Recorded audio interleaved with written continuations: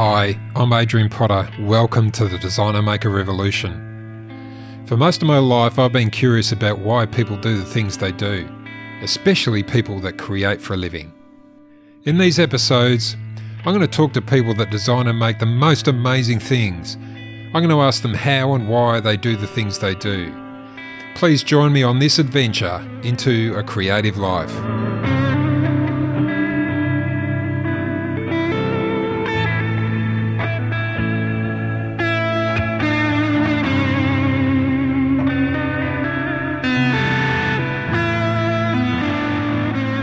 Hi there, and thanks for joining me on this episode of the Designer Maker Revolution podcast. Really appreciate your company for this journey into a creative life. Today's episode, Daniel Cavicchi, author, thinker, fan, historian, amazing intellect. He's also the Vice Provost of the Rhode Island School of Design in the United States. Got a big shout out to Neil Thomason once again for his help with the audio quality. Really appreciate your help, Neil. Bloody awesome. Facebook page has been started. You can also find the revolution on Instagram, Designer Maker Revolution. That's the handle there. You can find me at adrianpotter.net.au. And don't forget to get in touch, make@designermakerrevolution.com. or send me a direct message on Instagram or Facebook. All of that is great. Love hearing from y'all. Really, really makes my day. Please keep that feedback coming in. Pretty soon, going to have a Patreon site too, and I hope to have some t-shirts for sale as well. Take it away, Daniel Cavicchi. Here we go. It is about stories. The whole thing's about, well, everything. Pretty much everything is. Pretty much everything is. Pretty much everything. I'm reading a book, right, called Sapiens by, you know it? No, I don't, but it sounds great. History of our species. Yeah, right. And core idea is that everything is a story. Mm-hmm. Everything. Yeah, every single thing. Right? Every single thing. Yes, and in fact, he doesn't even call them stories. He calls them myths. Yeah, okay. Yeah, sure. I was blown away. Like, wow. And basically the myths allow humans to organise much more successfully than a group of apes, which would be, you'd max out 120, might be a little bit more, a bit less, but you can't do any more because that's the limit of coordination, non-verbal coordination. Yeah, exactly. Yeah. Whereas when you've got a myth that drives everybody, if everyone's on board with that myth, you can get thousands of people to do stuff. Yeah. That's great. No, I mean, I could go on. I mean, even in, what's fascinating is nation building, late 1700s, that kind of thing. Amazing. Just even the notion of a map, the visual of a map, we all, at least in industrialized society, although I think beyond that, have a notion of where we are in terms of place. We have borders. And if you're in the U.S., everybody knows the outline of the U.S. and you place yourself in it. In Australia, I'm pretty sure everybody knows the outline of the continent or Tasmania, and you place yourself in it. And so just even that basic concept, the story of who you are, can be visually represented. Holidays are the same thing. Holidays are all about the story of your identity and how you fit into it, how you fit into this society, That's why some of the holidays are a little controversial because they go right, like Proclamation Day is controversial because, is it Survivor Day? Is it Proclamation Day? But it's about identity and it's just competing stories. So, no, but this stuff is fascinating. I mean, it's just I 100% agree. It's fascinating. And Daniel Cavicchi, welcome to the Designer Maker Revolution podcast. We've just been talking, and so this introduction's a bit late. If you're at a party, someone asks you what you do for a living, how do you answer them? I stammer because I do a lot of different things and have done a lot of different things. I could use my official title as Vice Provost of Rhode Island School of Design. Sounds pretty amazing. Yeah. Well, what does it mean? What's a provost? That's a very complicated question. Actually, my faculty ask me that a lot. The provost is the chief academic officer of the institution. God. Second to the president, who is in charge of the entire institution. So the provost is in charge of all of the academic programs, faculty, students. That sounds like you're a busy man. I am a busy man. I work a lot. I have a lot of different interests. But it's not captured by vice provost entirely. Vice provost is my position, but I'm an author. Yep. And I'm heavily invested in that, and thinking through writing is very important to me. What are you writing at the moment? What am I writing at the moment? I am writing an essay on representations of audiences over time. The digital age has yielded a treasure trove of images from ephemera, magazines, newspapers, but also art, paintings, lithographs, and so on, that depict audiences. And for someone who's thinking about the history of audiencing, this is very exciting. And so that's your gig, the history of fandom. And yeah, I study this almost, I think for some people it would be an absurd subject, but I study the ways in which people understand and receive art and culture, film, literature, music, visual art. And I'm actually not all that interested in the culture itself. I'm not all that interested in what people are listening to or watching, but I'm really interested in the people's behavior in response to that. And in my more radical moments, I don't believe that art actually exists. I think it only exists to the extent that people constitute it through their reception of it. But that's way too theoretical for this. No. Let's go there. I reckon that's a pretty interesting concept, because just before we were talking about a notion that all ideas are myths and our whole culture is based on myths. That's what you're talking about. Yeah, this goes back to an old philosophical debate between ontology and phenomenology. So do things exist beyond our perception of them?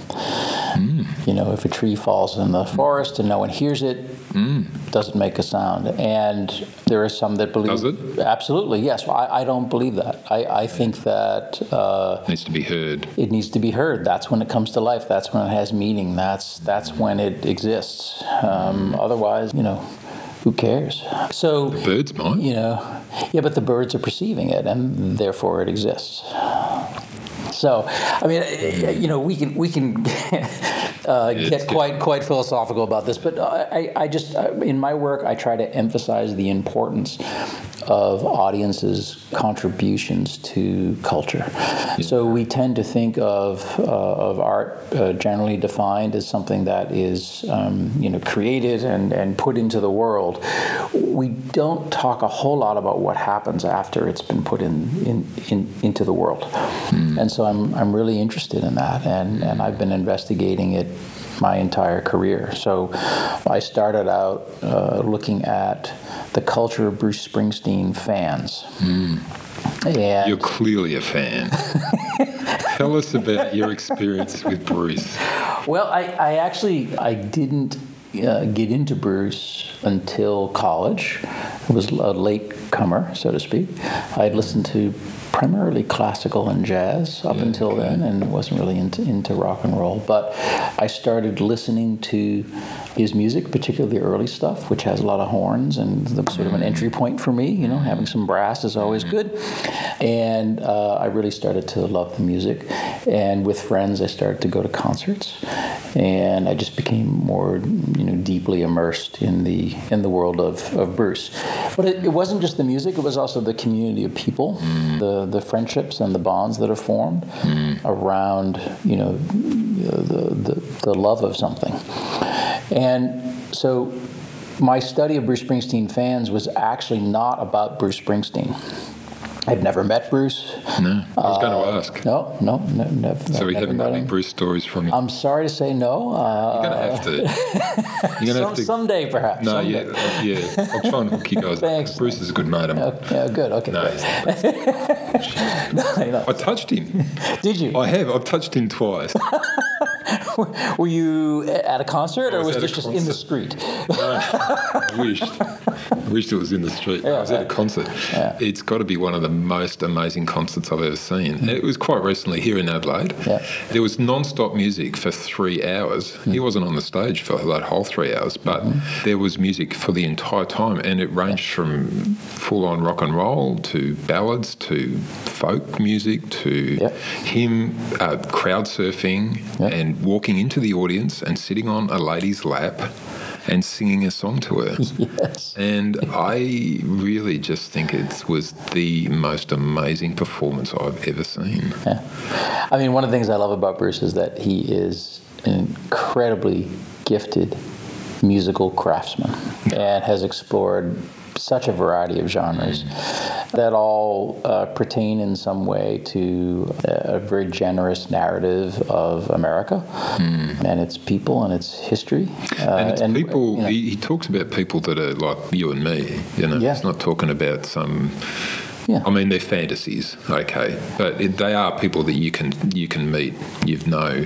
Yeah, but you know, he's not writing about you know, the lives of multinational corporate CEOs. No. You know, he's writing about ordinary people, their struggles, people who don't often have a voice, or people who aren't sort of, you know, given a spotlight in our histories and you know, just in our cultural work. And you know, I mean, I think Bruce goes back to, you know, the tradition of folk singers like Woody Guthrie and Pete Seeger, but he's also deeply invested in R&B and rock and roll, which itself is started anyway as a people's music, particularly across a deep racial divide in the U.S. And I think what's really interesting about Bruce is his inclusivity. He has fans across the political spectrum, for instance. Yeah, that's pretty interesting. You know, conservatives, liberals, left and right, and they all see something that they find appealing in his music. So Bruce has a big tent. I think he's probably most similar to Walt Whitman, a poet from the 19th century who was also really interested in America as a place of incredibly diverse people and a rich set of stories that needed to be told. And do you know if Bruce is inspired by Walt? You know, I don't know for a fact that he's read Walt. I wouldn't be surprised if he had. It's not really a big deal. I'm just curious. Yeah. What about this community of fans? You're obviously part of that community. Like, what is it about you and your relationship to those people? Well, I mean, I spent a long time, 5-6 years, going to concerts and talking to people. I would often, you know, talk a little bit at the concert and then set up an interview later, and I got to know a wide variety of people, lots of different ages, lots of different backgrounds. And I really just asked them a simple question: what is Bruce about for you? And just listened. And they had all kinds of wonderful, interesting, and moving stories about how Bruce sort of operated in their lives. And in doing that work, I realized that Bruce was also starting to shape my own perceptions and identity. You know, you start to think in Bruce after a while. The more immersed you become in the music, the lyrics kind of influence you, or the stories and characters that he presents kind of pop into mind, you know, in different situations. So I collected all of these stories and thought about my own involvement in the fan community, and then tried to put it all together and make sense of it. And in my writing, I was thinking of myself as a kind of ambassador. I was doing it as an academic, but at the same time, I was just trying to allow the stories of these people to get out into the world. And people can find that in your book? Yeah, the book's called Tramps Like Us, Music and Meaning Among Springsteen Fans. I love being a tramp. Yeah, there you go. Love it. Yeah. But I mean, what I realized was that fandom, you know, in popular culture is often depicted as kind of, two ways. It's depicted as just kind of quaint and silly, Just kind of, you can just dismiss it, like screaming teenage girls at concerts and that kind of thing. Or fandom is depicted as quite dangerous. It's akin to stalking, obsession. It's kind of it's representative of imbalance in one's life. You're too into something, and I found neither of those to be true. Actually, fandom for a lot of fans seems quite ordinary. It's just a part of one's identity. I see it as an appreciation, and it's a more focused appreciation. Yeah, and what interests me is that appreciation and what that appreciation can do. Yeah. It certainly helps to shape one's identity. It certainly helps to create new kinds of bonds with other people. So it creates community and shared experience. Yeah. And I basically make the case in the book that those are good things, and we need not just think of fandom as negative and as a problem and as kind of related to crowd hysteria. It's a form of identity building in our mediated age. Everybody would be a fan of something. You can call it what you like, but if it could be sports, it could be music, it could be film, it could be an activity. Well, and if you look back into the past, which is what I'm doing right now, it could be firefighting. I'm a fan of firefighting. Yeah, so in the 19th century, it was part of a kind of male subculture that there would be these firefighting organizations, clubs really, where volunteer firefighters would get together and go to the fire and put it out. But that practice had followers. So citizens who were not firefighters would go to the fire and try to help and, not get in the way. And hopefully not, but there were actually, at the turn of the century, around 1900, there were a lot of laws passed that prevented people from getting involved and helping because they were getting in the way and they were causing problems. Yeah. Have you heard of the term fire buff? I haven't. So I've heard of the term bug. Fair enough. No, but a fire buff is someone who's if you're have you heard of the term buff? Like if you're a cinema buff or something like that. For sure. So that term buff comes from firefighting culture. It refers to the color of the jackets that firefighters wore. They were buff-colored jackets, a kind of light tan. So there's this whole history. Anyway, I can go on. There are people have been fans or have been passionately committed to a wide variety of human activity. Yeah, I can imagine people being fans of battles. Sure. And not today's, not since World War I, because that's when they became super just horrific. Meat grinders. But way before then, you have a battle last for a couple of hours, and I could imagine people sitting up on the top of the hill there, having a glass of champagne and watching the outcome. I don't know that that's the case, but it's certainly possible. I bet you it is. Possible. Recently, I listened to an awesome podcast, Hardcore History, and it was a history of people watching executions. And thousands of people would turn up to an execution. Definitely fans of executions out there. Fair enough, yes. And if they'd been to multiple executions, one question would be, how are they weaving those experiences into their daily lives? I mean, for music fans, I know that going to concerts is akin to, if you're Catholic, attending Mass every week. I mean, there's a kind of affirmation that comes from attending a concert. Sometimes the concerts, if you go on the same tour, they're almost exactly the same, but you attend multiple concerts to affirm your commitment. And so it becomes a kind of ritual, and it's not like the normal entertainment where you pay a ticket and you kind of have fun for a discrete period of time and then you go back to your normal life. Fans sustain that excitement, that temporary excitement throughout their lives, and they need to kind of reaffirm it on occasion to kind of sustain it and so keep going. Are you putting it out there that this might be a psychological kind of thing, not a negative psychological kind of thing, but I certainly think it is. It can be a deep part of one's identity formation. Certainly, fandom seems to start in one's life course. It seems to start when one is a teenager and thinking about identity and who am I and how am I going to represent myself through my decisions and choices and likes and loves. And so music and art and film and books are all part of that. They kind of make up the story of who we are. And then as you go through life, for some people, the intensity of that identity creation drops away, and for others, it keeps going. I have found that people do not forget when they became fans of something. It seems to be a very significant moment, at least psychologically, in people's lives. Now, I'm not a psychologist, so I can't speak to how that's working. You are looking at the way people experience these things, so you're not going to analyse it, but you are recording. I'm noting it. Yeah. And are these typically events like a concert, or is it the first time you heard a song, or is it the first time you got kissed, or is it all of that? All of those things. It really it varies. I mean, the only thing that I did notice in talking to Springsteen fans was that there's a correlation or an association between conversion narratives in religion. You become inoculated into Bruce. Yeah. Conversion narratives, so religious conversion narratives and becoming a fan narratives. There is a similarity.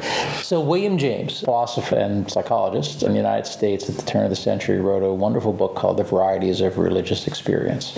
And in that book, he talks about different kinds of conversion. And he basically says there are two different kinds. One is gradual. Through a series of escalating moments, you realize God in your life. Or it happens suddenly. It's like a bolt of lightning, and suddenly, you see God. It's similar for fans. Some fans, will talk about this very significant, discrete, explicit moment when they became a fan. Sometimes it's at a concert. Sometimes it's they're in a coffee shop and Bruce is playing, and they suddenly realize, wait a minute, like that's amazing. Get that album. Or they're in the car and it comes on the radio and they have to pull over because the song is just hits them. For other fans, it's gradual. For other fans, it's just one's mom playing Bruce in the house, and you kind of being mildly interested, but over time it kind of seeps into your thinking. So anyway, conversion, becoming a fan narratives are a really interesting phenomenon. The parallel between religion and being a fan plays into this notion that you're just talking about ritual and... Yeah, and there are scholarly debates about this. I'm of the persuasion that fandom is not religion per se. It is like religion. Yeah.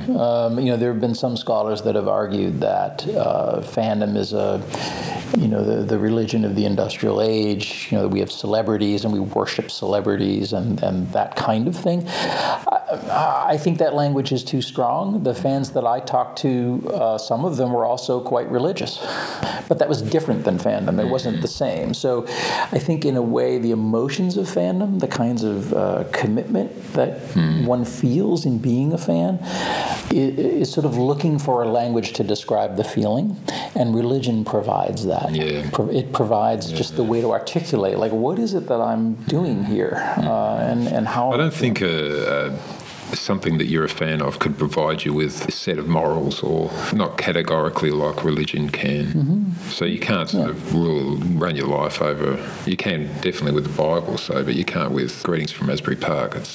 It's just not the same thing. And art, of various kinds can be significant, moving, and transformative actually in one's life, and that's fine.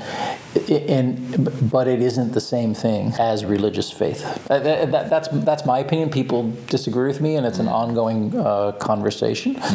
But it's certainly it's just an interesting way of discussing it and trying to understand what it is about being a fan or a supporter of an artist, just how it all fits into our world. Yeah. The other thing that I'm thinking about and working on is the history of this behavior, so where it comes from. And my last book in 2011 was called Listening and Longing, Music Lovers in the Age of Barnum. And it covers the period between 1830 and 1880, and it really looks at people that were fans of music in that time period. They didn't call themselves fans. Fan was not a word, that had emerged yet. That doesn't come around until the 1880s, 1890s. But they were clearly engaging in fan-like activity. And this is a time in the U.S. anyway when the music business was starting and the concert business was starting. There were a lot of performers from Europe coming over to the United States and doing massive concert tours and this sort of thing, and people would show up in the tens of thousands to their concerts and sometimes to greet them, in the street. And I examine why all that started. And what I can figure out is that the entertainment business really asks you to have an ephemeral or discrete experience for the price of a ticket. So you buy your ticket and you're going to go have an experience watching or listening, and then it's going to end, right? So that's how the price is configured. Fans rejected that. Fans said, I don't want it to end. Fans said, I want to have a different kind of relationship that isn't just a business transaction based on the price of a ticket. I want to get to know the performer. I want to bring that art into my life. I want to engage with it on my own terms rather than on the terms of a promoter. And so there's this complex thing where fans are buying lots of tickets. So they're engaging in the business and actually supporting the business, but they're doing it for reasons that the business doesn't recognize. They're doing it out of love and passion and sustainability, whereas the business kind of resists that. They want lots of people to engage and buy tickets, but there's a limit to that, and they don't want people continually, surrounding the performer and engaging with the performer. And this is in the early 1800s or mid 1800s. Yeah. This really develops around the 1850s. Yeah. So what's the ingredients that allows that to happen? Like, why not before then? Oh, interesting. Well, I think not before then, because before then there's a kind of limited access to culture. It's communal and local. So just taking music as my specialty, so I think this expands outward to other forms. But in terms of music, in order to even have music in the first place, people would have to make it. And so musicality was defined in a different way before, say, 1830 in the United States.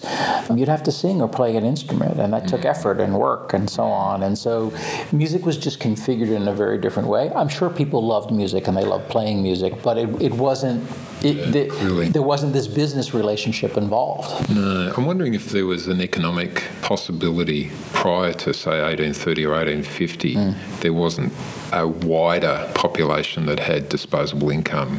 Oh, absolutely true. I think that's a very good point. So, yeah, the mid-19th century is a time of industrialization and urbanization and immigration, right? So, you have cities building, populations are growing, and a kind of infrastructure is developing.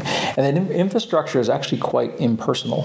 If you think of urban environments, you don't know everybody. There's strangers, and you can't engage with others in the way that you might in your home village or in a more rural area where everybody knows everybody. And so fandom is almost a way to continue a more communal local relationship, but in a completely different environment. That's all I got, though. I mean, this is an extraordinarily complicated topic, and one of the weird things that I've wrestled with is, if I want to know the history of something, where do you begin? How do you even figure this out? So, I want to know the history of, passionate commitment to celebrities. Yeah. So, the one thing I did was I turned to diaries. Yeah, okay. I really wanted to, there are many accounts of audiences over time, but they're often from elites or from journalists who have a very particular agenda, and they're filtering the behavior in a way that is usually negative. And I really wanted to hear from people themselves about their own experiences and feelings. And one way I did that was to look at diaries. I looked at hundreds of diaries for listening and longing. I learned a lot about, fixing fences and the weather and, whether... And then one entry about... whether the chickens were, laying enough eggs and all that sort of thing. But on occasion, someone would describe a concert they had been to, and I would note that down. And after about 100 diaries, I would have maybe 20 or 30 accounts of concerts, little paragraphs. Yeah. But you start to put those together, and then you can sense patterns and really start to build, what it looks like. And then you can go back to other sources. I used paintings, definitely newspaper accounts. I used memoirs. Oh, I even went to spaces that people had mentioned, because they were talking about their experiences in certain concert halls. Most of the concert halls are gone, but some of them still exist. So you can go to those concert halls and experience, at least sonically, something close to what they experienced back then. That's not conventional history by any stretch, but it helped me to kind of get into the mindset of these informants, basically, and it helped me to understand their experiences. Yeah. So it's, I love histories like that the history of They're very salt, personal, aren't they? things like that. History of corn. Yes, just pick something and trace it, right? Back as far as you can, or forward as far as you can. And I just find that a really interesting way to do history. Yeah. No, it's cool. And it's creative. Well, it is, yeah, and that's the other thing that I think I bring to my work, is that I approach history like an anthropologist. I'm not entirely convinced that history is out there for us to discover. I think history is something that we build with each other. It is a kind of interpretation. It's a shared interpretation. Yeah, right. And it involves interaction with others. Just as an anthropologist would go someplace and have an experience there and talk to lots of people and then use that to make sense of what's going on, I do the same thing with the past. Yeah. Unfortunately, the people are dead and they don't talk a lot, but I can, it's recent history, but through diaries and through these other forms, I can try to communicate, so to speak, with them and build a story. Yeah, stories. Stories. When you were a child, did you always just delve into history, or did you go outside and actually play in the neighborhood? I did both. I did both. I've always loved books. Yep. Just read all the time, and I'm kind of an introvert, and books are a kind of peaceful place for me. Yeah. So it doesn't mean I don't like being with other people. No. It's exhausting, and I need to kind of recharge. And for recharging for me is going to the library. Yeah. There's only one person in this room apart from you. It's me. So we're not having a party here. So you don't have to be exhausted. It's fine. It's okay. Yeah. But I played hockey. I was outside, in the neighborhood. What about your parents? Were they professionals? Were they academics? No, they weren't academics. I mean, they were. They both went to college. My mother was a school teacher, and then once her children came along, she stopped doing that. My father was an executive for the gas company. So certainly they. Did you get cheap gas? Did he bring home gas? No. Every other Friday. He was an extremely ethical man. No, that would not have occurred. I did learn a lot about natural gas, though. Did you? Oh, sure. Where did you grow up? Boston, Massachusetts. Yeah, right. Is there a gas field near Boston? No, it's all shipped in, I believe. Yeah, it's all LNG tankers, coming to. And maybe even from Australia, because we've got a huge export of natural gas. Quite possible. From South Australia, not South Australia, but southern, eastern Australia. Boston used to have these very large LNG tanks, liquid natural gas tanks on the harbor. And I do remember going to a company cookout at the tank grounds, which was searingly hot and industrial. I mean, they drilled a hole in the tank. Just lit it, and then you could cook a burger. It's fantastic. Beautiful. Yeah. Not dangerous at all. No. So anyway, that's. I mean, but I grew up in a household that at least respected education. Yeah. And it happened that I did okay at school. School was not a challenge for me, or put it this way, I enjoyed it. and I just wanted to learn more. And so I just read and read and read. So yes, I've always been really interested in ideas. And history in particular? No, I mean, my motto is read indiscriminately and write precisely. I read everything. When I was in high school, I was reading philosophy, lots of different kinds of literature, history of religion. I was reading about music. I had just lots of interests. I'm curious. Yeah, I mean, clearly, because you're like, just from the whole way you've been talking, like if you can find a story about any tree in any part of the world, that's a curiosity, isn't it? Like, I don't know, I honestly don't know where that comes from, but it motivates me. It's food for me. If I can think about something, I'll just kind of do it in all directions and just follow the paths where they lead. So in many ways, it's funny, when I have a degree in literature as an undergrad. And then, hang on, literature, is that like the study of literature, or is that the writing of? Oh, good question. It is both, but I was reading. I was literary criticism is the way to put it.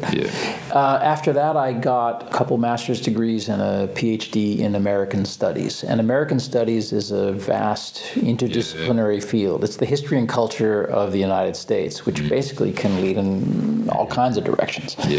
I'd always been interested in music, so I did focus on music, but I had many other interests. And the problem for me was that I couldn't get a job because I was too much of a generalist, and the university world is very specialized. I would have thought having a PhD you'd be absorbed into academia.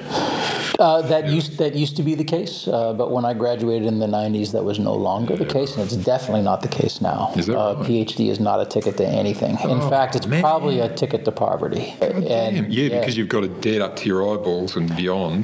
And you've not saved for retirement because it takes so long to get the degree, and then at least in the U.S., and I think it's also true in Europe and elsewhere, the jobs are dwindling. They're just not around. They're just not there. As more and more people get PhDs and the universities are squeezed with funds and don't employ, then...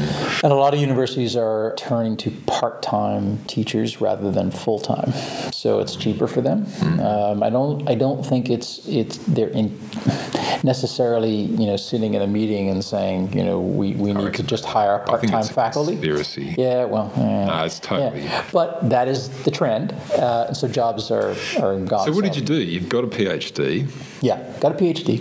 Got kids by now too, probably. Indeed, and healthcare costs and things like that. They're going, Daddy. And wife or partner is saying, Dan. Exactly. Get it together. Get a bloody job. I think she did say that at one point. But I kicked around as an adjunct for a while. An adjunct would be years. What? Somebody who's working in the university? Part-time teaching at various institutions. You get paid by the course, and you piece together a living that way. But you don't have insurance. You don't have the kind of benefits and support that really... Or stability, which is kind of nice when you've got a family. Exactly.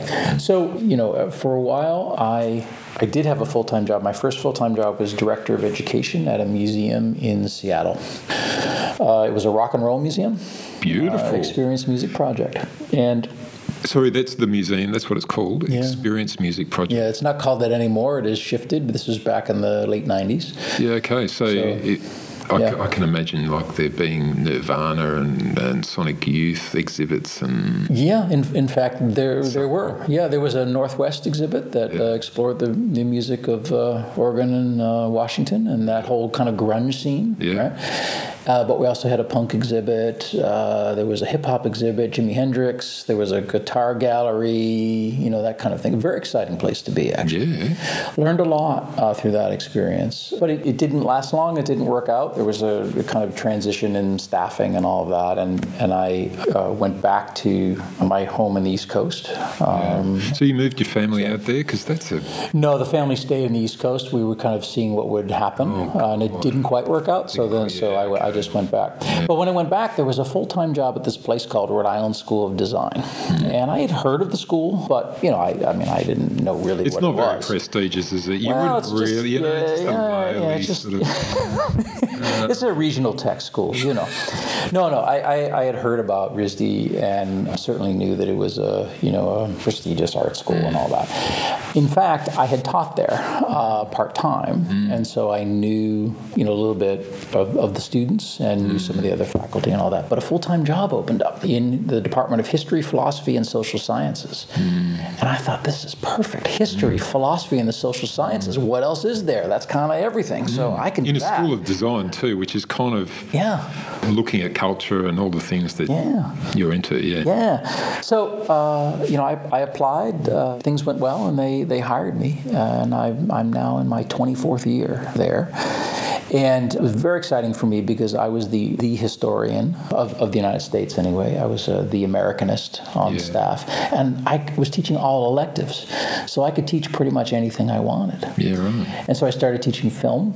Yeah, right. I taught courses in music. I taught cultural theory. I taught the American History Survey. What's the American History Survey? Well, the American History Survey, it's standard at most colleges and universities in the United States. It's American history. Usually takes place over 2 semesters, beginnings to the Civil War and Civil War to the present. Do people try and skip that particular class? Or? Yes, they do. It's really good for providing context for other courses that are typically more interesting, that kind of zone in on topics. But all that stuff, it depends on how it's presented. Because, American history, Australian history, God damn, so interesting. But if you're just going to concentrate on facts and figures, exactly. You're going to fall asleep. Right. So the way I approached it was to really think about the stories. And I actually have hundreds of lectures on my computer. The way I teach is that I write everything out. Yeah, right. That's not typical, but it works for me. And then when I'm in class, I kind of throw the script away. But the writing it out helps me to know what I'm going to say. I get how that would work. Yeah. And I just find the stories fascinating. I had a professor back in college who was an amazing storyteller and would captivate an audience of literally 800 to 1,000 people in this huge lecture hall and would just tell great stories. And so I always kept that in mind, and I said, if I'm going to teach this kind of course, that's what I have to do. There's a real craft in storytelling. And is that something you can go and study somewhere or learn? Have you done that yourself, or have you just sort of thought, no, I'm going to? Well, I don't know that I've studied that explicitly, but growing up, the first thing I wanted to be was an architect, but I was told I didn't have the math skills, and so that's not the path for you. So that ended. I'm still kind of frustrated by that. But you built your own house. Tell me you have, haven't you? Second thing I wanted to be was a novelist, and because I was reading so much and reading in particular so much fiction, I started to write it myself, and I wrote stories and. Do you still have ambitions in that area? Yeah, someday. Yeah. I'd like to. I'm creative. I'd like to do that again. Absolutely. Someday, It's got to be about a tree, though. But what would be the genre that you'd write in? Oh gosh, that's so interesting. I don't know. In terms of my own reading and watching, I gravitate toward science fiction. But I also just love good everyday life drama. Rendering one's experience, whatever that may be, science in fiction. Extraordinary detail. Like I love that. Jonathan Franzen and that sort of that kind of thing. So I really can't say I don't know. If I could have written Battlestar Galactica, that would be fantastic. That's like my favorite. Battlestar Galactica. Thank you. Yes. That's what we used to call it. Nice. So I don't know, but anyway. But wait, back to the question. So my interest in being a novelist helped me with storytelling because I was practicing and doing that on my own, and I bring that into my academic work. Even when I'm writing history, I'm trying to tell stories. Yeah. Each chapter is a story. It has a beginning and has an end. You only reveal so much. There are dramatic moments as you narrate what's happening. And you have to try to hook an audience. You have to. You can't just expect them to love what you're saying, you need to help them to love it. Yeah. I mean, this podcast is Designer Maker Revolution, and you're a maker and a designer. It's not of an object. They're kind of more ephemeral, like ideas. You design and make ideas. You definitely make books, and there's design all over the place in a book. Yeah. And it's funny, because we segregate these things, because we segregate the makers of objects from the makers of ideas. Yeah. We don't see the interrelationship, or how the process is so similar. Yeah.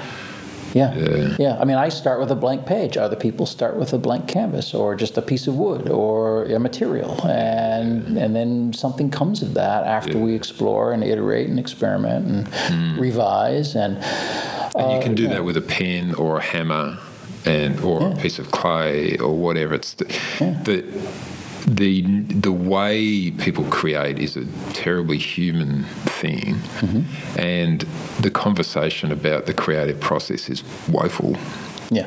And I mean, I don't want to be critical about that, because it's so difficult to talk about, because it is such a personal thing, and because there aren't necessarily words that can adequately describe how somebody could go about it. Yeah, and it is very hard to be reflective about it in a way, because oftentimes you don't quite know what's happening. I think the parts of the brain that we use when we be creative aren't necessarily vocal parts. They're not even perhaps conscious parts, although they take place and they come forward into our conscious part of the brains, and that's why we can't necessarily talk about it in a way that other people can understand. You can say, I start with a blank page and I look at the table, and the first thing I see is my mobile phone sitting on the table, and that's how I get an idea or something like that. But it may not work that way for somebody else.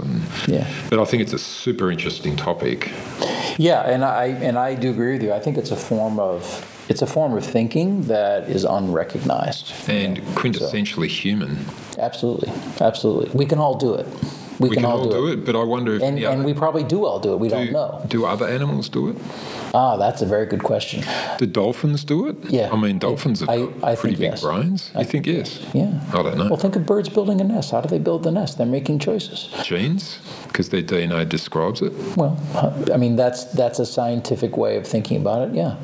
But there may be other ways to think about it, because we can't ask the birds. We don't know their language. Yeah, we better bloody learn it quick, smart. I want to know.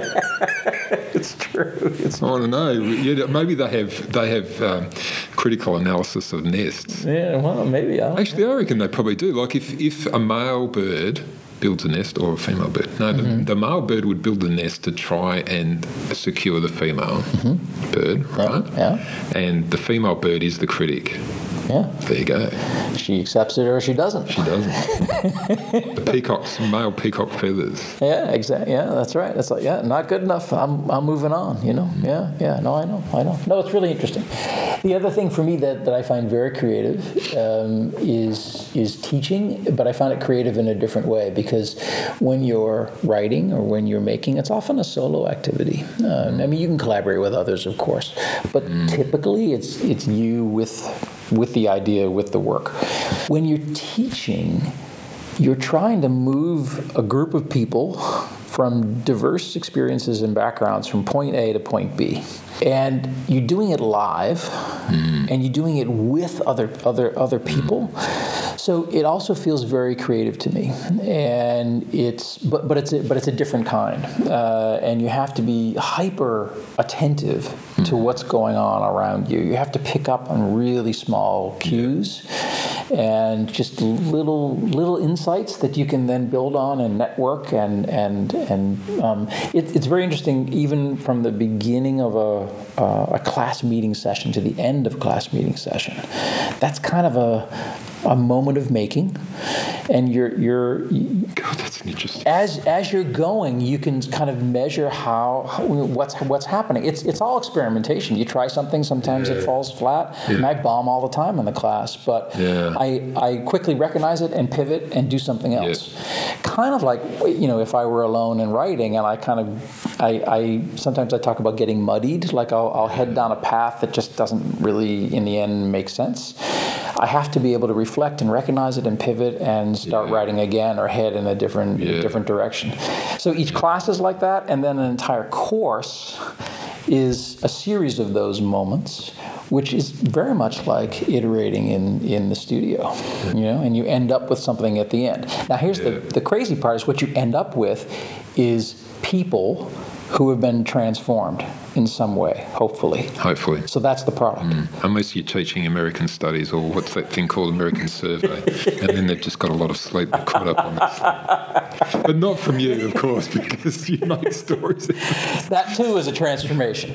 Well, it could be, because I think sleep's a really good thing. Well, the funny thing is that sometimes I'll get postcards or notes from students 5 years after they've graduated. God, what a fantastic thing. And they say, I'm really sorry I was a jerk in your class, or that I slept in your class. I get it now. Yeah, the time bomb went off. I suddenly realized what you were talking about because I've had such and such an experience. That's what keeps me going. Ideas are amazing like that, aren't they? An idea may not take hold for years. Sure. Another idea might take hold straight away, and then in 5 years' time, somebody's gone, no, that's rubbish. Yeah, right. Insight. It's unpredictable and profound when it happens, but you just don't know. So what you're doing when you're teaching is to get people to think. Yeah, independently and actively and with enthusiasm.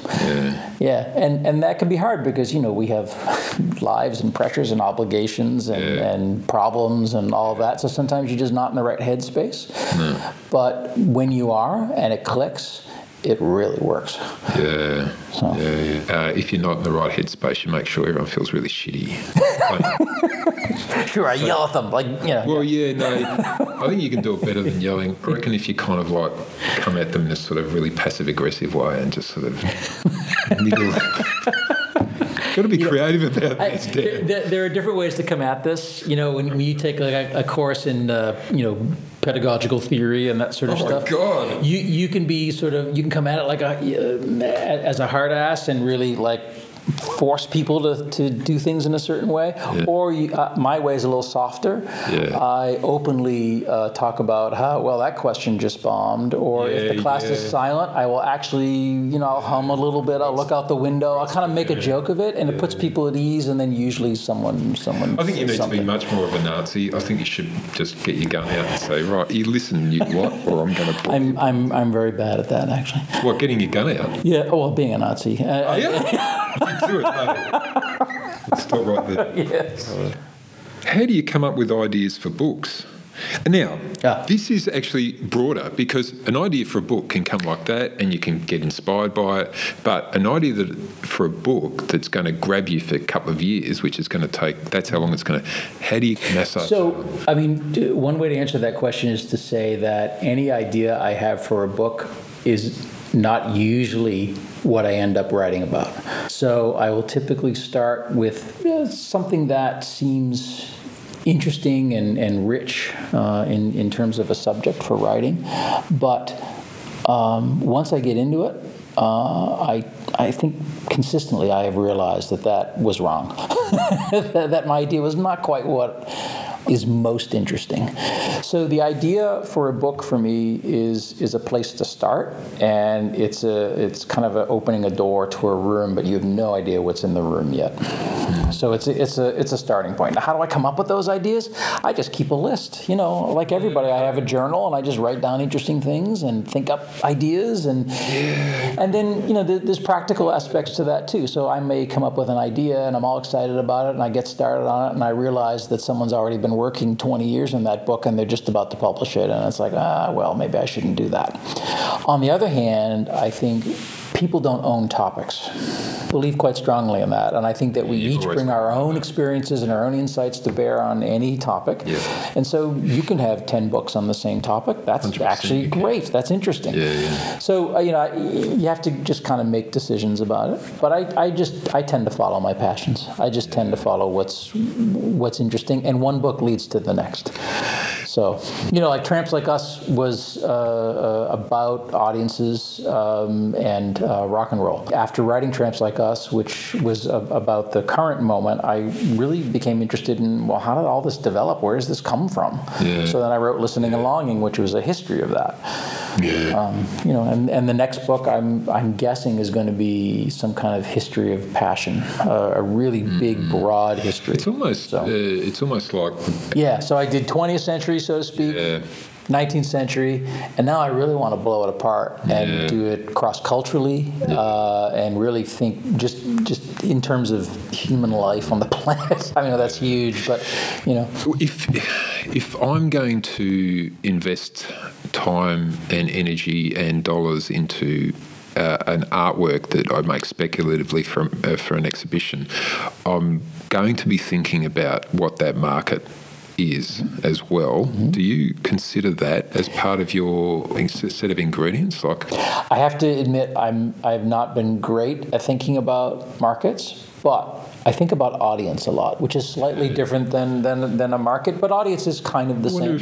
I wonder if... I mean, so in my writing, I think a lot about tone. Academic writing can be very off-putting. It's kind of it's an insider language. There's a lot of just stuff that academics care about that normal people won't. And so I am very conscious of that. And when I try to write for a general audience, that is for a non-academic audience. I think about, will my mother want to read this and like it? Will my friends who are not in academia, will they enjoy this book? I guess you would write academic papers too that are pretty more specific.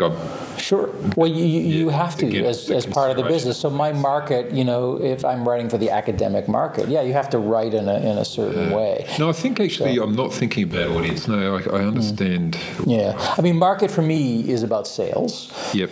And when I think about that, certainly have to consider, you're making design decisions based on, will this actually get any traction, or am I just doing this for myself? If I'm trying to make some money from this or a living from this, you have to consider, what you're doing. Will the topic appeal? Is it too obscure? Like that kind of thing. And again, what's the tone you're taking in the work? Tramps Like Us was written for a general audience. It's academic, and I've gotten reviews on Amazon that say that this is a little too academic, but other people have said it's kind of it's accessible. Yeah, it's pretty well reviewed. Yeah, I think so. Yeah, I mean, it's done okay. It's still selling. That's cool. Listening and Longing is more academic because I had not written. I was teaching history, and I had not written an academic book on history. And I vowed to myself, I'm going to prove to myself that I can do that. So I wrote a history book. I think it's very accessible, but it concerns debates that are important to historians. And I think my next book, I would like that to be definitely for a non-academic audience. A general book. The privilege that I have is that I'm a professor and administrator at a college, and that's my day job.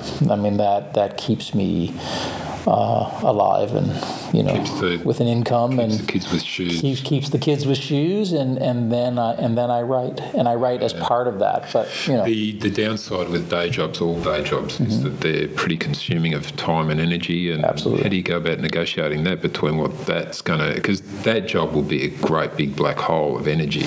Yeah, I mean you have to sacrifice your health or your relationships, basically. So. How you feeling? Terrible. I'm joking. I'm joking, audience. It takes a lot of reflection and negotiation. You have to be very attentive because the work can consume you. Actually, both the creative work and the day job. 100%. And so it's all about balance, and it's all about being able to cut it off and give yourself this many hours to do this work, and then that's it. And then toggle, the switch and go to the next thing. Are you okay with that? Have you got skills that... Well, starting out, no, not at all. I mean, I'm a kind of a workaholic. I'm obsessive. I get into things. Lots of designers and artists and makers. Yeah, no, it's extremely hard. But I've been doing it for more than a couple decades now, and I think I've gotten better at it. You can talk to my family, and they may say, "No, he's terrible at it," but I think I'm better than I was, and I have more perspective on what's important. Yeah. So the way I sort of see it is that you not only get skills in the creative aspect, writing, reading, critically thinking, but you also get skills with how to make that balance and what's important for you, and those notions of what's important to you. I mean, when you're starting out and you've got a career, when I was starting out, that was it. Right. Right. How could you do anything else? Because you're trying to build this, right? You're 100%. trying to make it work. And, the things that got left behind were basically the things at home. Yeah. And there's prices to be paid. Yeah, indeed. Right.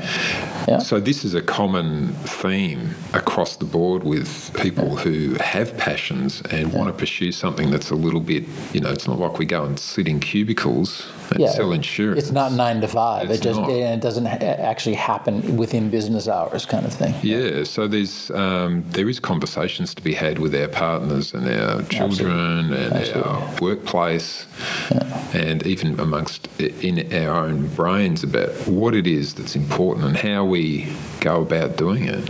Yeah, no, and it's really hard. I mean, it's not, even just having the conversation isn't easy, because you're asking people to accommodate something that, just doesn't fit into the structures, I mean, it's, I think that's one thing for the students at RISD. It's exciting for them because they're often coming from high schools where art is sort of, tangential. It's not part of the structure. But then they come to a place where it's all about art and design all the time. It's incredibly exciting. Now, the problem is that they have to leave. They graduate. Or they'll get families themselves. Go back to the world, go back to those structures that doesn't really accommodate this kind of creative work, and then how do you do it? Yeah. And I don't think there's one right answer. I think everybody works this out in their own way, given their own circumstances. And people have different ingredients. But within that, I think we do learn skills like how do you get, if you have a dark space in your life for a period of time, your mum gets sick, your wife gets sick, your wife's saying, I'm out of here, whatever. Yeah. Stuff like that happens. Yeah. How do you, or have you had any of those experiences, and how have you? Yeah, well, I've certainly have, life moments. I'm not asking, I'm not asking you for personal stories. I'm just asking you for how you've gone about the ways of thinking to come out of those places. Yeah, it's hard. I mean, I'm not sure I have, great advice. I mean, I think I've stumbled along like everyone else to figure out issues of balance. I've made myself, I've hurt my health on occasion where I've just gotten really sick because I've been working too hard, or because I haven't been able to find the balance. And I guess the one thing that I try to do is I try to take a step back. I always try to take a step back, which allows me to reflect on what's going on. Like, step outside of yourself for a minute. And just try to assess what's important, and also recognize that, we have time. So if I have to pull away from something, from a project, for instance, for a certain period of time, just knowing that it'll be okay and I can return to it. That takes some experience to do. When I was younger, I would think, well, I can't lose momentum. I can't pull away. I can't, it's not going to be good anymore, right? I now know that it will be okay, that I can go back to something, and actually it might even be better. Could be worse. You come back with a different mindset. Yeah. You come back with new ideas. Yeah. And And we all develop little tricks, I think switching, for me, the most important skill that I've learned is switching. Being able to turn things off and turn things on. So being able to go from one project to the next, or one mundane task to an exciting project, and being able to navigate that. It's again, not an easy skill to learn. No, and what you're saying, I think, is that you're giving your full attention to that task, whatever that task is, and then when it's finished, or you can, flick full attention to the next task, so that you're not doing like 5% of the work 100% of the time. You're doing 100% of the work 5% of the time. Right. And that's again, that's a different way of working than just doing one project or one kind of work for a very long period. My life doesn't afford me that, so I don't even go there. I don't think about it. It's not the way I'm going to work. I'm going to work in a different way, and I'm going to work the best way I can, given the time and the commitments that I have. Yeah. And it's turned out okay. Yeah. I mean, I think part of it is just having faith in yourself and faith in your ability to engage, in all of these things. I mean, there's a lot of self-doubt, I think, that certainly, I mean, I've wrestled with, but... imposter syndrome. Yeah, all that stuff. All that stuff. Like, what am I doing? Is this actually going to work? Am I good enough for this? Other people seem to handle it quite well, from the outside. The thing is, once you start talking to other artists, other creators, other scholars, people all have the same.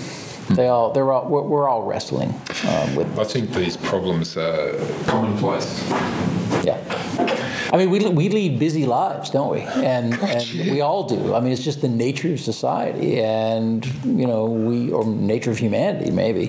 But I think it's the nature of the way our societies and our culture's been built. I think we've been. Look, and this is a personal opinion here. Yeah. But I think there's evidence to back it up that the way our Western society is built is on a series of fallacies. And we work very hard for people to take that value away from us. And it's a very difficult situation to step out of and still be a good human. Right. Like, it's kind of like when in Rome, do as the Romans do. You've kind of, to a certain extent, you need to buy into what's going on. One of the big obstacles is that we do not make our own time. Time is made for us. We have to plug our experiences into a system, a calendar system, an hour system, just appointments and schedules and all that sort of stuff. Yeah. And that's very constricting. So when we do make choices within that framework, they're small choices. They're actually quite small, and we fit the work into slots. So.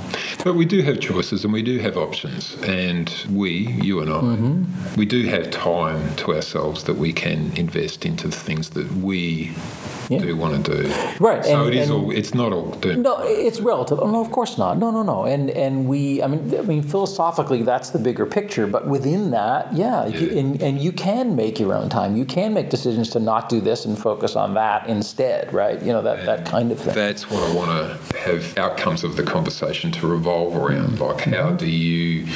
It is a conscious thing. You've got to say, okay, no, I've got to stop being obsessive here. Yep. I've got to stop being anxious here. Yes. I'm feeling down about myself here. Yeah. I think to change those ways of thinking is a skill that can be learned. It can be learned. It can be. Yes. Yeah. I mean, and people do it in different ways. Some people are, they meditate, right? And that kind of calms down maybe anxiety or doubt and allows them to focus more, right?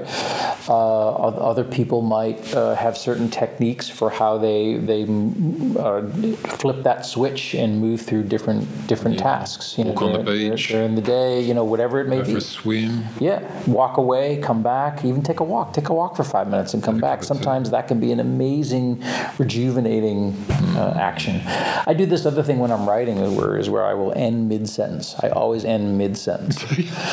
So that, this doesn't work for everybody, but for me, when I come back, I'm in the sentence again.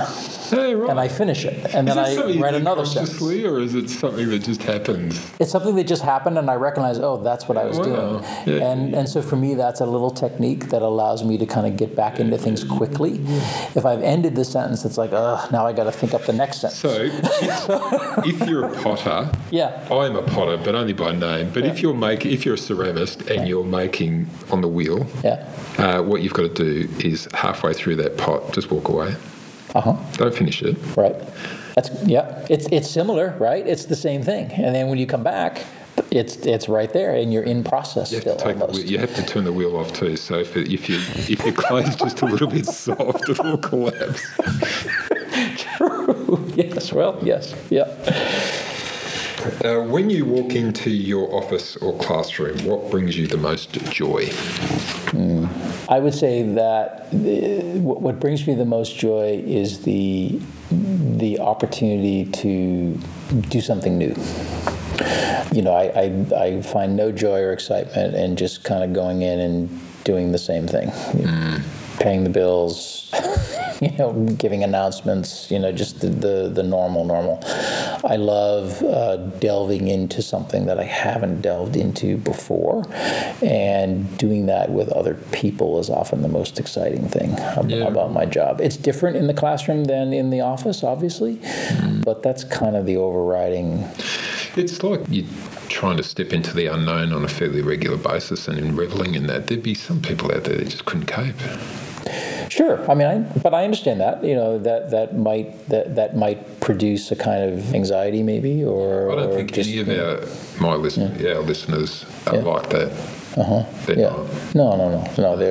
They embrace the new, the exploration, all that kind of stuff. They're awesome humans. Yeah. All of them. Yeah, but that's exciting to me. That's what I look for, because otherwise it's just like, well, why do it? You can just hire a robot to do the tasks. You don't need me. Put it up on YouTube. Record it once. Right, and then it's done. So that's the American survey. Yeah. It's probably YouTube. Yeah. How many YouTubes of American surveys there? Yeah. So that's how I would think I would answer that question. The classroom for me is always unpredictable, and I actually love that. Yeah. I love that. You never know what's going to happen, and you can do the same thing in one class, and then do the same thing in another class, and it'll work great in one class, but completely fail in the other class. Yeah. That's so interesting. I never quite know why, but and it used to make me very kind of nervous and upset, that unpredictability. Like, I worked so hard and then it just completely failed. Nowadays, I kind of get a little bit of a kick out of it. I think it's interesting, and I know I'm not going to lose my job over a class that goes badly. Yeah. But if I reflect on it, I think I could learn a lot. Yeah. Yeah, boom, on that one. By looking at it in a different way, it's not like a personal attack or anything. You look at it and, whoa, there's something I can get out of this that's like... Yeah, I really admire stand-up comedians, actually, who, bomb on occasion for no reason that they can predict. But you talk to a stand-up comedian, they test their work. Absolutely. They test it and test it. They have a joke. It might take a year to perfect. Yeah, and I think that's amazing. I think the effort and the work and the reflection that goes into that testing is that's exactly it. And that's what we all need to do. We need to be able to allow ourselves to experiment and to do that testing, and not have it really drag us down, but kind of move us ahead. These are the sorts of skills that I was talking about earlier.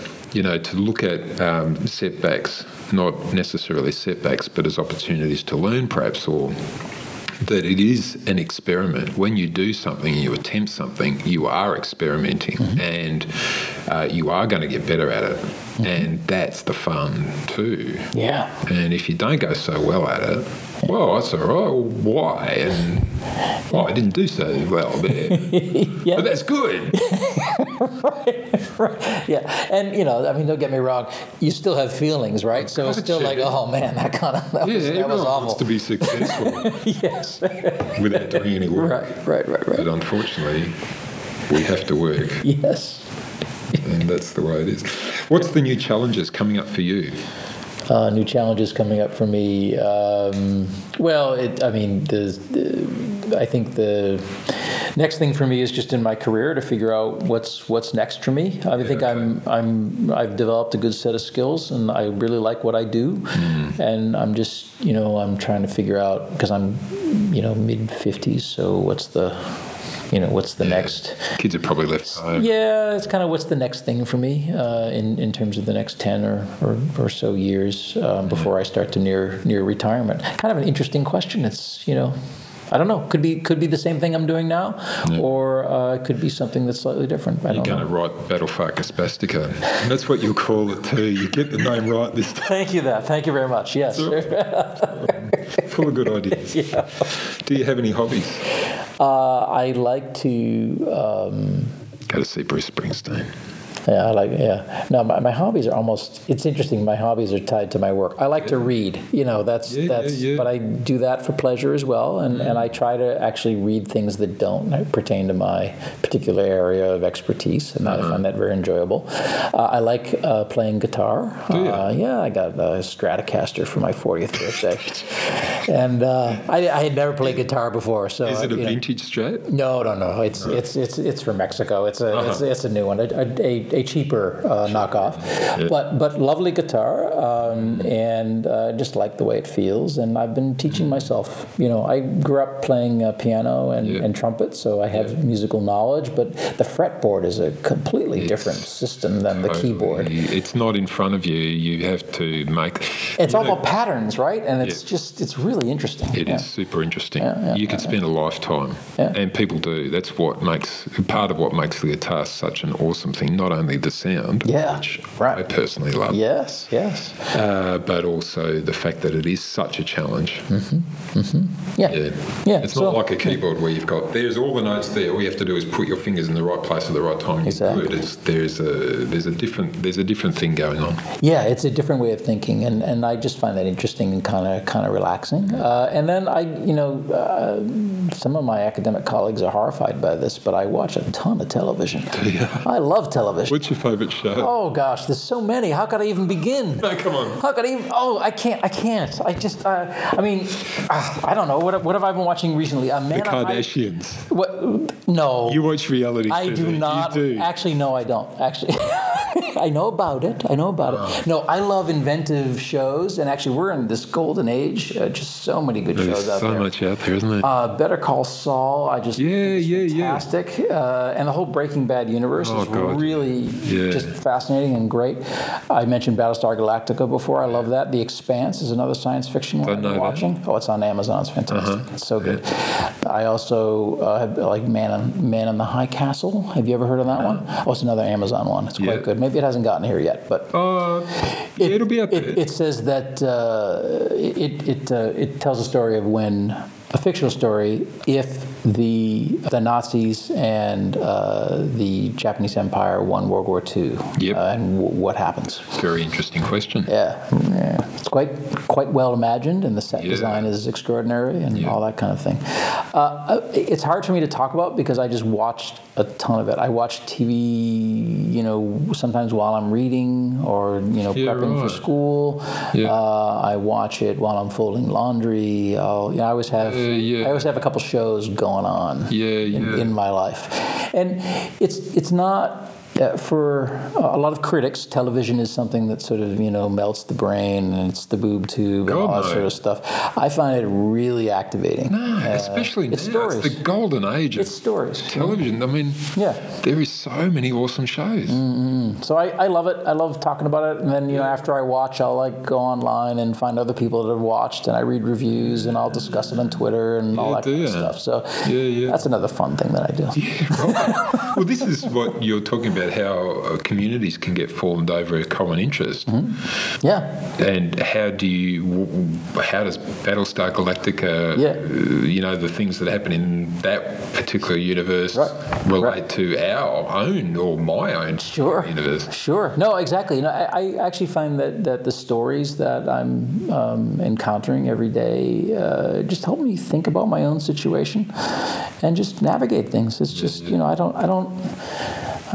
sometimes I think about just, you ever seen the Woody Allen movie Zelig, where it's about this guy who kind of becomes a character wherever he is.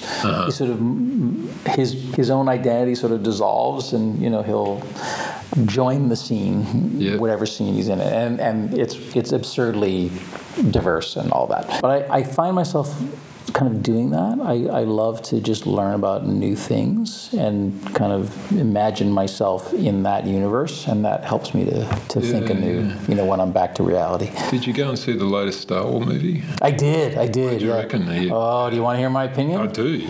I didn't like it. No, you're not alone?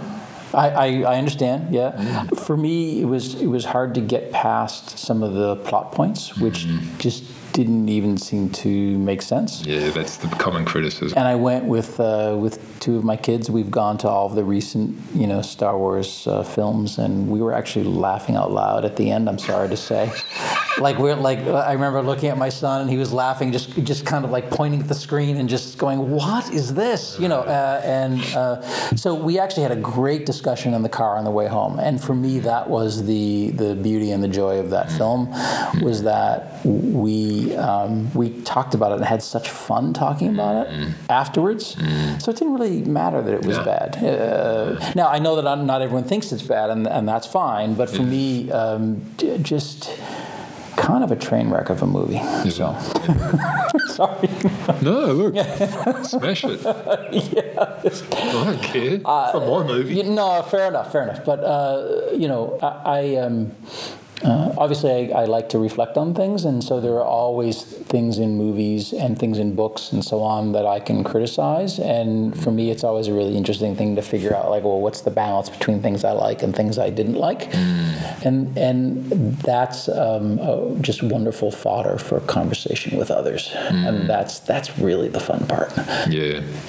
The thing that makes me probably a little bit sad is that there are some movies or films that I can't talk to anybody about, just because I haven't found those people yet that have seen them. Is that because they're obscure, or? Yeah, probably just because they're not mainstream or something like that. I just took my daughter to her first viewing of who did the Thin Red Line.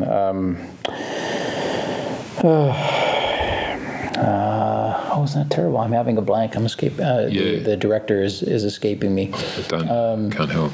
Well, anyway, I'll think of it. But I just took my daughter to a director that makes movies that are, not mainstream, and it was such a wonderful thing because I could share that with her and talk about it. But I've seen a lot of stuff that just, my family wouldn't care about or want to talk about. Yeah, So. I'm surprised you can't find other people. If somebody's going to make a movie, there's going to be somebody to talk about, because there are, as you'd say, movie buffs. Yeah, no, fair enough.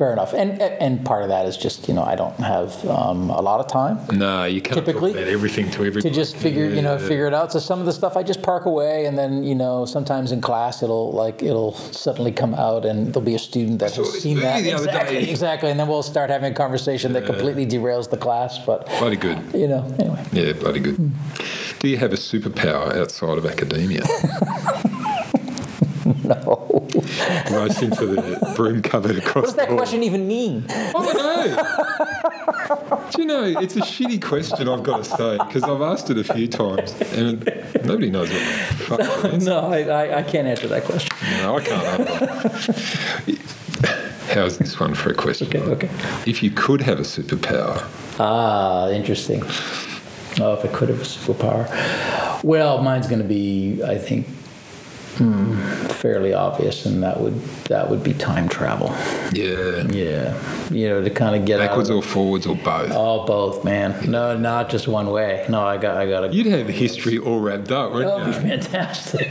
Just think how great my classes would be then. I don't think you'd be bothered with classes. I just really don't think you'd give a shit. Or maybe you'd take the class with you. Yeah. Oh, interesting. Oh, no, you couldn't, because that would mean a machine. But we're talking about superpowers. So that's true. That's right. We'd have to have just do by clicking your fingers. All right. Yeah. But I think that. Yeah, time travel's a good one. Time travel is a good one. Yeah. I don't know that it's a conventional superpower. There's not a lot of that. Usually, it's more physical. Well, if your superpower, at least the superpower people in your head. If they're sort of encountering enemies that are equally superpowered, then you would want something that was a bit more physical. That's right. But I think superpowers can be a little bit more Well, but if that were the situation, I could just jump to, You could go back 2 days ago. Do you know what you could do? Let's just imagine they shoot their laser pistol at you, which is coming out of their finger, because that's out of their eyes. Yeah. Okay. All right. So we're going to do the finger laser. Yes. No, laser eyes. The finger. Oh, laser eyes. All right. Never mind. Yes. Laser eyes. Yeah. You could jump back just a microsecond, grab a mirror. Yeah. Come back. Brilliant. Exactly. This is dead. Yeah. I mean, I think it's one of the supreme superpowers. I think it's pretty good. I like it. When the apocalypse comes, will you have any useful skills? There's this guy I know who jokingly says that if the apocalypse comes and we need to rebuild the internet, you can just look at the introduction of Tramps Like Us, where Cavicchi explains what email is in extraordinary detail. Because I was writing that back in the early 90s, pre-web, and I talk about electronic mail in quotation marks, and kind of explain exactly how it works. And so you've already development of the internet and all that. Perfect. So I don't think we'd want the internet though. I think we could say goodbye to internet. Fair enough. So then I would be completely useless after the apocalypse. Same here. Yeah. I'd be hopeless. Yeah. I mean, I can use a hammer. Very good. Okay. All right. I'm not bad at plastering, so once we get to that civilized state again, I could throw up some plaster and Plaster. I have an old home. Maybe that's your superpower. You could be Mr. Plaster. How useful are books, music, and art to our society? Oh, well, that's more useful than I think words can describe. I think that they represent our reflective powers. That is, art, books, literature, movies, any kind of aesthetic expression are ways in which we understand the world around us. Those are the stories that we tell ourselves, and those stories build our identities and really shape meaning in our lives. And as we've been talking right from the go-get, that's it. That's there everything. Is nothing else. Yeah, and I think it's incredibly powerful. I think in Western industrialized society, the arts have been diminished as sort of not that important, but they're still here, and they are important, and people continually turn to them, either through the making itself or as audience members for that making. It's all engagement with the world around us, and it's making meaning. Yeah. And if we're not making meaning, what are we doing? Yeah. And allowing people to interpret our personal meanings and... Yeah, no, just the whole web of meaning. Shared, personal, individual, social, in the past, in the future. I mean, meaning is kind of what even helps us just understand the room around us. It helps us to understand, who we are and what we will be. So, yeah, I believe fundamentally in those activities, and they may take different forms over time and in different societies, but they're always there. Yeah. Yeah, it's the artifacts that past generations have made that are the important things. They're the things that we put into museums and... Yeah, and I've had arguments with other people about, say, the arts versus basic necessities in life, food, shelter, and this sort of stuff. I had one person say to me once, I said something like, I really can't live without music. And he said, well, you obviously haven't been starving before, which is a really great comeback. And he's not incorrect, but having said that, I think there still is something fundamental about meaning making that, perhaps doesn't supersede basic sustenance, which just allows us to survive. But you can't do that for long without making meaning. I agree, and if somebody is starving, they're not going to do that for terribly long either. They're either going to pass, or they're going to find food. And when that food is there, meaning will be made. Indeed, and they're going to tell a story about it, and they're going to sing about it, and they're going to dance about it, and that food is going to take on significance that it didn't have before, and that's the arts. Yeah, that's it. So yeah, it's a good comeback, but it's a little bit, there's something that's just not quite right because it's not fair. Mm-hmm. Yeah. Or you just don't starve for very long. Yeah, and he was making a kind of functionalist point, but it's bastard. Yeah. What's his name? I'm not saying that. Get him. No, I love it. Good. Yeah. Good. What's the best decision you ever made? To get married. Yeah, cool. Yeah, for me, that kind of companionship has been a real lifeboat. Yeah. For me, I know that's not true for everybody, but for me, it's completely sustained me. Yeah. And I felt like things didn't start until that happened. Yeah. So, and it's not necessarily the marriage, but just the meeting that person, knowing someone profoundly, that kind of thing. Yeah. Yeah, that answer is pretty common. Mm-hmm. Mm. Yeah. What's the hardest decision you ever made?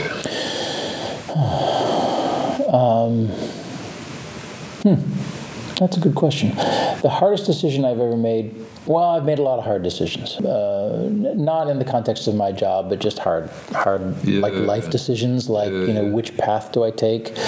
Or in caring for others, in my family, you have to make pretty hard decisions, life and death kind of decisions, that kind of thing. So, yeah, I've had a few. Yeah. I've had a few. What's interesting about hard decisions, and I think the hardest decisions are the decisions where it's not clear, and it's a true dilemma.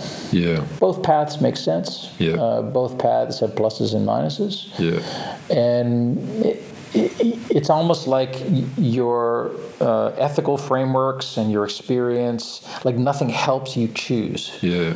It's just a true, door one or door two, and you just have no idea what's behind those doors and how to even proceed. Those are the most difficult decisions.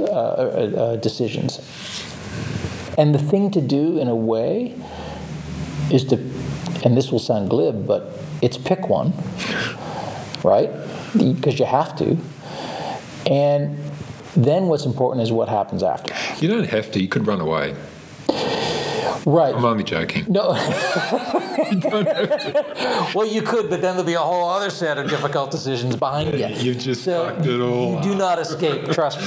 No. But it's how we deal with the consequences of our decisions, and that's, I think, probably the most important thing, and that requires a kind of steadfastness, and faith in yourself that you can handle things, and just a commitment to the consequences and to doing the best you can. But I hate those situations. Well, yeah. I mean, what do you do? Yeah, well, we kind of know, there's some framework or experience that helps us to think through things, but there are situations where you just don't. There's just no help. Yeah, or both of them. Yep. Both of the pathways are just equally devastating. Yep. That leads to the next question, which is: have you ever made a bad one? I've ever made a bad decision. Yeah, sure. I mean, I make them, I think, fairly frequently. Got out of bed this morning. Just stay there. Exactly. Like I came to Australia. What was that all about? Wow, should have just stayed home. These bloody Australians. Oh, the whole Vegemite thing. I don't even know what's going on with that. But mate, yeah, well, you've obviously tried it. You're not a fan. Do you know what, though? You probably had too much.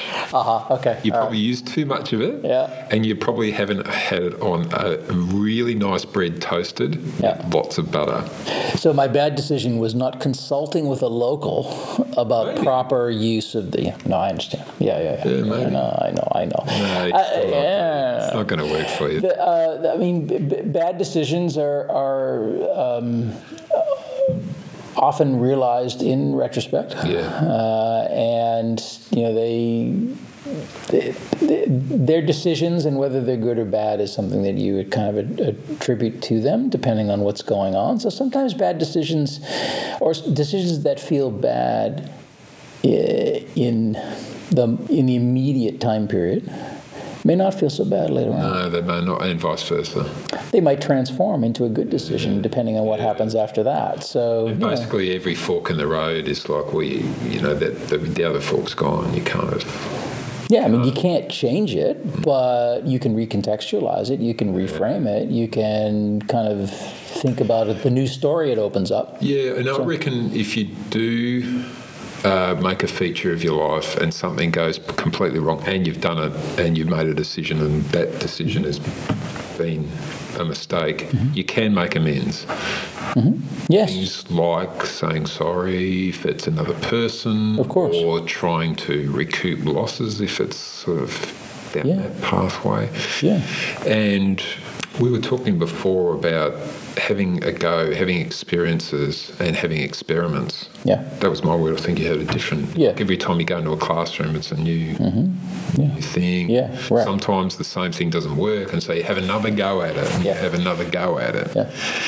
That's for me, that's it. That's you. You're renewing. You're constantly just making things anew and trying to transform them into something else. So even if they're bad, they don't have to always remain bad. Yeah, that's right. And using that as a context, then there actually isn't a bad decision. It's just and of course that's a little idealist because sometimes you just make a bad decision, but you also have to move on. So If you could go back and give advice to a young Dan, what would it be? And do you think he'd listen? Well, he definitely wouldn't listen. No. Because he was kind of a, just none of our earlier lives. Headstrong, just fixed in his ways and unable to, really see other alternatives, whatever, dream away. I think that's everybody really younger, isn't it? It's kind of the... I don't actually know because I'm fairly satisfied and okay with the way things have turned out in my life. So I'm not sure I would have any kind of particular advice like don't do this or don't do that. Just from like talking to you and just the way you've been answering things, there is a kind of like a centeredness that you've got that seems to be inherent, and you've been on I was talking to my son about this yesterday, and he called it not a road or a pathway, but more of a river in which you're in, and the river is kind of, you're the water, and the water is sort of it's before you and past you. And I kind of really like that analogy. Yeah, I kind of just you move with the river the best you can, Yeah. No, I don't know that I could do anything different. I mean, I think I made the decisions I made. It's not doing. It's more about if you could give advice. Give advice? Well, I don't know. I mean, the advice, calm down would be the advice. Relax. You have time, and don't worry. Yeah, you're going to make mistakes, and it's okay. That would be the advice. I like it. Would you listen to that? Absolutely not. No, and that's the great irony, right? I mean, our elders have great advice for us who are maybe younger, but the young don't listen. They will when they're older. Yeah, they will. They'll have their own ideas. That's right. But because your superpower is going backwards in time, you'll be... That's precisely it. How can people get in touch with you, unless you don't want them to, and how can people buy your books? So the best way to get in touch with me is probably by email, and you can simply Google me at Rhode Island School of Design, and my profile is there, and my email is hard to describe because it's like They don't give us enough spaces for our full name. Oh, God. So it's Dan Cav. No, it's like dcavicki@risd.edu. Cavicchi. But here's the way to do it. Go to the Rhode Island School of Design website, look up Daniel Cavicchi. You will find my contact information. I'm happy to talk to anybody. And to purchase my books. So what's your phone number? Oh, but no, I'm not giving that up. My books are available still on Amazon.com. Yep. And at the Easily available. Easily available. I think that's probably the quickest way. You can also go to the publisher sites, but I think Amazon is probably the best way. Yep. And Twitter, Instagram. I'm on Twitter. I'm also on Instagram. And handles? I'm fairly active. Twitter, I think it's just Daniel.Cavicchi. Yeah. If you just type in my name, I think I'm one of the only Daniel Cavickis in the universe. There may be others, but I think among the few using Twitter and Instagram. And that's Cavicchi. Correct. Very good. Have we left anything out? No, it's been a pleasure talking to you. It's been an absolute pleasure talking to you too. I thank you so much for your time. Good. It's been a killer conversation. And we didn't even talk about the vice provosting thing, which is like a whole other realm of activity. I don't think that would be interesting to your listeners. I don't even. But it's quite something. I mean, words like provost, I sort of get a bit scared with that. Oh no, and as you should, and. No, but like running an educational institution, I'm vice provost, so I'm second to the provost. Last year I was actually interim provost. Our provost left, and I was the provost. Yeah. It's a really fascinating anthropological experiment. to run. Do you have to do the finance as well? You've got to do the whole bit. So. Budgets, a lot of politics. Working with the board of trustees and all that kind of stuff. Yeah, but it's not work. I don't hate the work. I find it interesting, but it does make me more nervous, than because it's almost probably a lot more at stake, isn't there? A lot more responsibility. All the students' lives, faculty, the institution itself. You're responsible for that, and that can be really weighty. I don't enjoy that, but I do find it interesting, if that makes any sense. So I'll do it as long as it's interesting. Good luck. Thank you. I think I'll pass on it. Oh, yeah, fair. That's okay. Perfectly fine. But only because I'm a bit scared of the word provost. The job's probably easy. The faculty were asking me at the beginning, when I was interim provost last year, we had like a faculty gathering, and I took out a piece of paper, and I said, I looked up the word provost, and I want to tell you what provost means. And I think it's in like the Oxford English Dictionary or something like that. The provost comes from the term provost marshal, which is a military, position. Roman? British Army. I think it's British Army. Yeah, okay. And basically the provost marshal was the executor of discipline in the in the military. So it was better known through a verb to be provosted. Oh, really? Was to be flogged. Oh my God. So I read that to the faculty. Yeah, how about we change? And they're all like, "Oh my God!" How about we just call it something a little bit more benign? But they all know me, and they all know I can't really do that. I'm more of a conversation kind of guy. Like if there's a problem, I'm like, all right, come on, what's going on? Let's talk this out. Work it out. Yeah, find our common ground. Yeah. Anyway, so. Funny. All right. Awesome, Dan. Very good. Oh, you're welcome. Pleasure. Do you have plans to go surfing or something while you're here? No, actually, I'm not great. I love the ocean. I love being at the seaside. You don't have to go surfing, but something quintessentially Australian. Oh yeah, that's interesting. Yeah. I don't know if I'm going to have time. You got time? Yeah. No, I'm leaving like Monday, Tuesday is it for me. Tomorrow? Yeah, tomorrow's my last seminar, and then on Tuesday we do a critique, and then I'm out of here. Thank you so much for your time now. Oh, of course, yeah, of course. No, it's fun. It's fun to do this. Way better than going back to my room and dealing with all the problems at RISD, which have not left me while I've been here. They just keep coming. Yeah. But that's fine. But we're good. But I've had a great time here, and I was here back in the late '80s. Oh, okay. In Sydney. This is PK, pre-kids. And, we did Sydney and Auckland and sort of went around. So, I have been here before. Of course, it's changed a lot since the 80s. Oh, it really has. Busier, more people. Yeah, look, the whole sense of an Australia that I grew up in as a kid and now is very different. We're much more open and diverse and Yeah. Well, I mean, there's certainly a whole other wave of immigration that's come to the country, particularly from the Pacific.